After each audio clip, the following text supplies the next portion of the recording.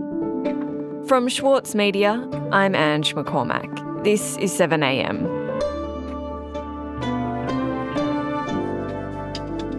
In the US, its highest court, the Supreme Court, has become extremely politicised. Judge appointments are watched like a spectator sport, and decisions like the overturning of Roe v. Wade blur the lines between the judicial and the political.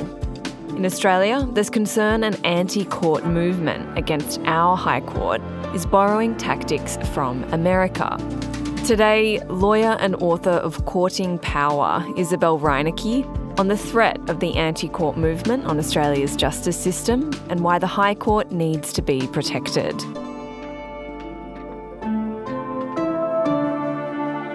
It's Wednesday, October 18th. So Isabelle, you work in public interest litigation, and a fascinating case that you're working on right now is a climate change class action in the Torres Strait. Can you tell me about that case and why it's so significant? So this is a groundbreaking case from Uncle Pabai Pabai and Uncle Paul Kabai, two Gurrumulagal men and community leaders from the Torres Strait Islands. Yeah, my name's Guy Paul Kabai, 53 years old. I'm from Saibai Islander. My name Pabai Pabai. I'm from Boigo Island. Basically, the uncles are suing the federal government, arguing that the government has a legal responsibility or a duty of care to stop causing climate harms in the Torres Strait. We're here suffering to call upon government saying that we need an help and we don't want to be a climate change refugees. We are the people of the council. We do know from the sea to the sky to the land. I'm looking at long-term conditions. If this issue won't be tackling, we don't want to lose our community under the water.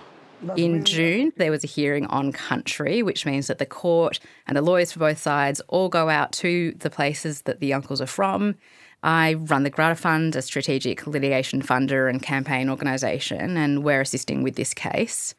And I was actually able to attend those hearings, which was a pretty incredible experience.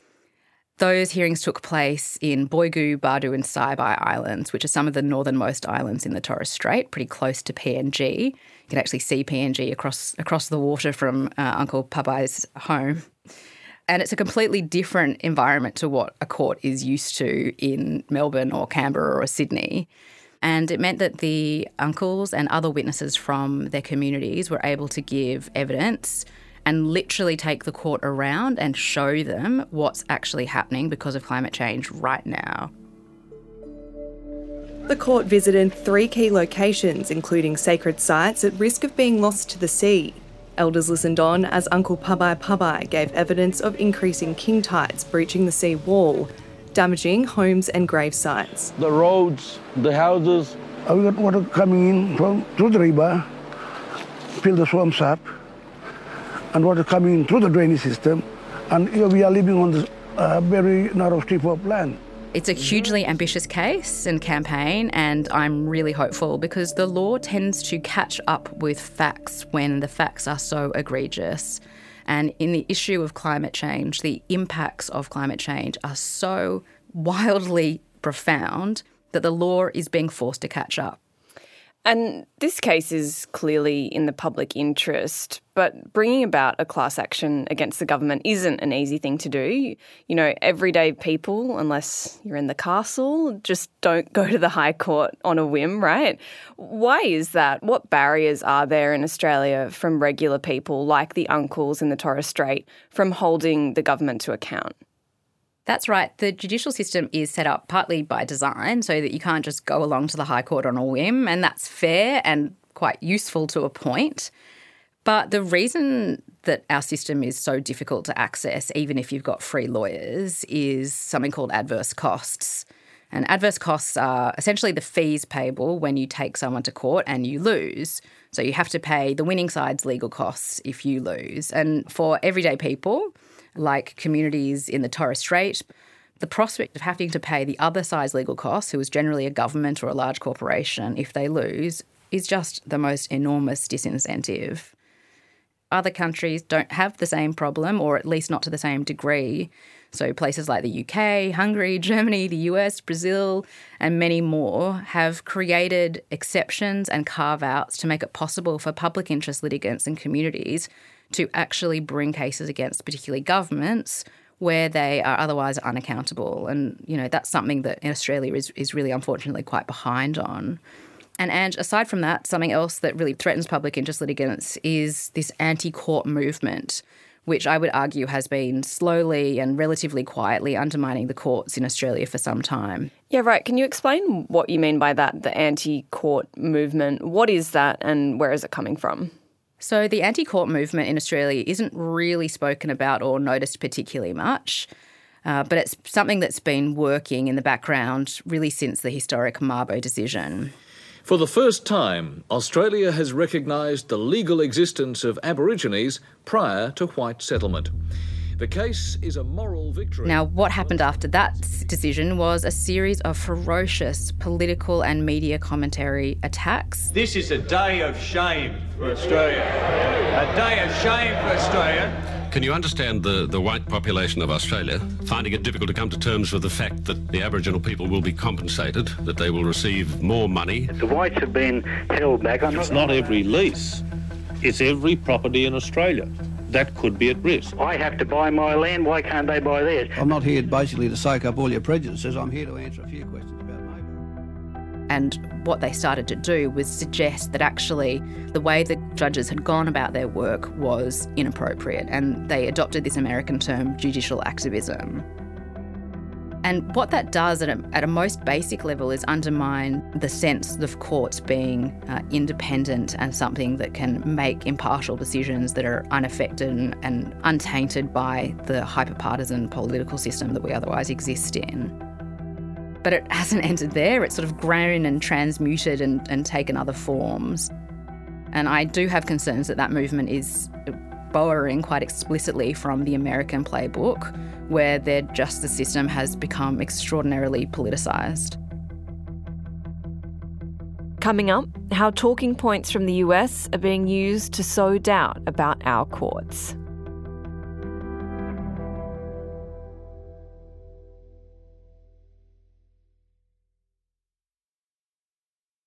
Hi, I'm Alison Croggan, arts editor for The Saturday Paper. Schwartz Media has launched a new weekly arts and culture newsletter, The Arts, featuring cultural criticism, profiles and provocations from the writers behind The Monthly and The Saturday Paper. The Arts will be delivered to your inbox every Tuesday. Sign up now at thesaturdaypaper.com.au/newsletters. For Sloane Crosley, writing about the loss of a friend may not have provided catharsis, but it did allow for the possibility of a better ending. Like, you have this amazing meal that's this friendship, and then you have a really, really, really, really bad dessert with shards of glass in it. And then, the book is those little chunks of chocolate that come with the bill. I'm Michael Williams. Join me for this week's episode of Read This as I talk to Sloane Crosley about her latest, Grief is for People. Listen wherever you get your podcasts. So, Isabel, the anti-court movement you're talking about sounds like it threatens the confidence people have in the courts and in the idea of seeking justice. As you've said, it's similar to what is happening in the US, but how is the anti-court movement playing out in Australia? Really, if you think about it in terms of the idea of judicial activism, we really see it being used as a term all the time by conservative commentators. For me tonight, it's the issue and the growing instance of judicial activism that's most concerning. Increasingly in Australia, and particularly in Victoria, is what's called activist judges. We've got to get real here. Labor always appoint activists because they think judicial activism is a good thing. They like other terms that have been used from time to time is lawfare, which is also borrowed from the US. Using our legal system as a form of statecraft, we call it lawfare. I'm wondering if And one really recent example of how that anti-court campaign is playing out has been in some of the materials from the Referendum No campaign, which have really sought to weaponise fear of the courts and the courts making a decision. And the Cabinet, listeners, selects High Court judges, which interprets the powers of the Constitution, which is how the powers of the voice will be determined. So they're determining their own powers. Now, but there's also the issue of High Court appointments, which is really important. You've only got 7 judges in the High Court, and they're making some of the most foundational decisions about who we are as a country and what is lawful for governments to do or not. And 2 High Court vacancies came up in Australia in 2020 because 2 judges were retiring. And that meant that the Morrison government had the ability to choose the 2 justices that they wanted. And the difference with one of these appointments recently is that unlike previous appointments that some Conservatives had claimed as a political victory, this judge has been making some indications in his judgments that he is prepared to unpick long-standing judicial precedent about some pretty fundamental issues, including the implied freedom of political communication, which is one of our rare rights in the Australian Constitution that really goes to things like media freedom, for example. And that's a little bit of a concern for anyone watching really closely. It's not saying that the whole system is going to come undone any quickly, but it is something to be kind of aware of. It affects things beneath the High Court as well, though. If you look at the Administrative Appeals Tribunal, the AAT, that's the tribunal where people settle kind of administrative government disputes. So you might end up there if you're contesting a decision for Centrelink, for example. And the tribunal appointments there became so politicised under the coalition government that in 2022, the new Labor government decided it actually is just going to have to abolish the AAT, a 50-year-old body, and replace it with a new body. The Albanese government is abolishing the Administrative Appeals Tribunal because it is concerned the body has been stacked with too many Liberal Party figures. The appeals review, for example, had found that people applying for protection visas were twice as likely to be knocked back by a tribunal member who had been appointed by the coalition government. So that politicisation of the courts isn't a theoretical thing anymore. It's already starting to happen. And attacks on the High Court that you've mentioned, like the Mabo decision, have focused on cases involving First Nations peoples. How important is the neutrality of the High Court when it comes to the lives of Indigenous Australians? Yeah, look, political attacks on the High Court are always sharpest when First Nations people's rights are at stake, and we've seen that obviously in Mabo, in Wick. And I think it speaks to a deep racism that it's when Indigenous people's rights are supported by courts that there is the most ferocious sort of response. And the reason often First Nations people's rights have been upheld so successfully in the High Court is because the court is to a degree insulated from that political process of spin and PR and is really actually interested in facts. So, for example, recently a community in the Northern Territory brought a case against the Northern Territory government. That's because the Northern Territory government is their landlord in that community, that people rent homes from the government. And the water that was being pumped into people's homes or is being pumped into people's homes is toxic. And this community said to the government, look, we need you to fix this water problem. We can't be drinking uranium. It's causing really terrible health impacts. But the government said, no, it's not our responsibility to make sure that the water quality is good. It's this other government agency over there. And it has taken the court system to actually say to the Northern Territory government, actually, no, you are responsible and you do have a responsibility to provide safe drinking water into the homes of people in remote communities. And that has potential application for people in remote communities in the entire country. That's not to say courts are safe places necessarily for First Nations people. However, when you're talking about government accountability for First Nations people, it's a really, really important mechanism. And Isabel, if Australia's courts are under threat, if they are at risk of becoming politicised in a way that is similar to the US, what can be done about it and what happens if we do nothing? I don't want to overstate the risk and cause a kind of anti-court campaign because I think that just ends you inevitably in the rabbit hole down to the US where you have this hyper-partisan left versus right judicial system, which is kind of a mess. However, we do need to be aware of the court's role in democracy, aware and proud of and celebrating the role of courts in holding governments accountable to the law. People often think of courts as a place that sends people to jail or settles divorces. But actually the starting point for the court, the reason for its existence really in the first place in our constitution, is to make sure that the government, so the legislature, so the parliament, actually obey the law in the way that anyone walking down the street obeys the law. Of course, that doesn't mean there shouldn't be any scrutiny. You need scrutiny of High Court decisions, but it can't just be when one side of politics doesn't agree with a decision. And what we can do to help that system thrive is help make sure the ecosystem that exists around litigation that gets to the court is really, really healthy.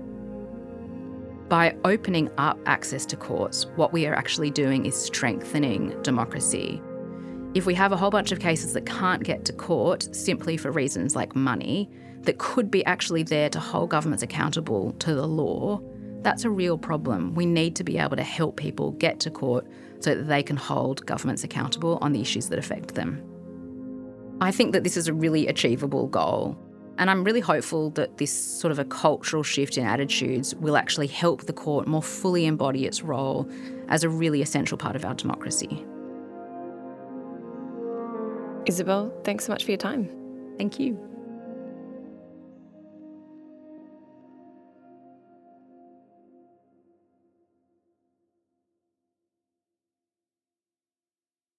Sydney Dance Company explodes on stage with Momenta.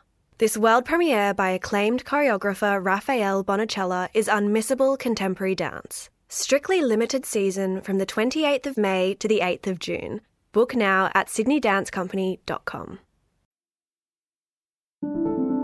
Also in the news today, Clive Palmer's $40 million super yacht is safe after it ran aground and was stranded in shallow water near the port of Singapore.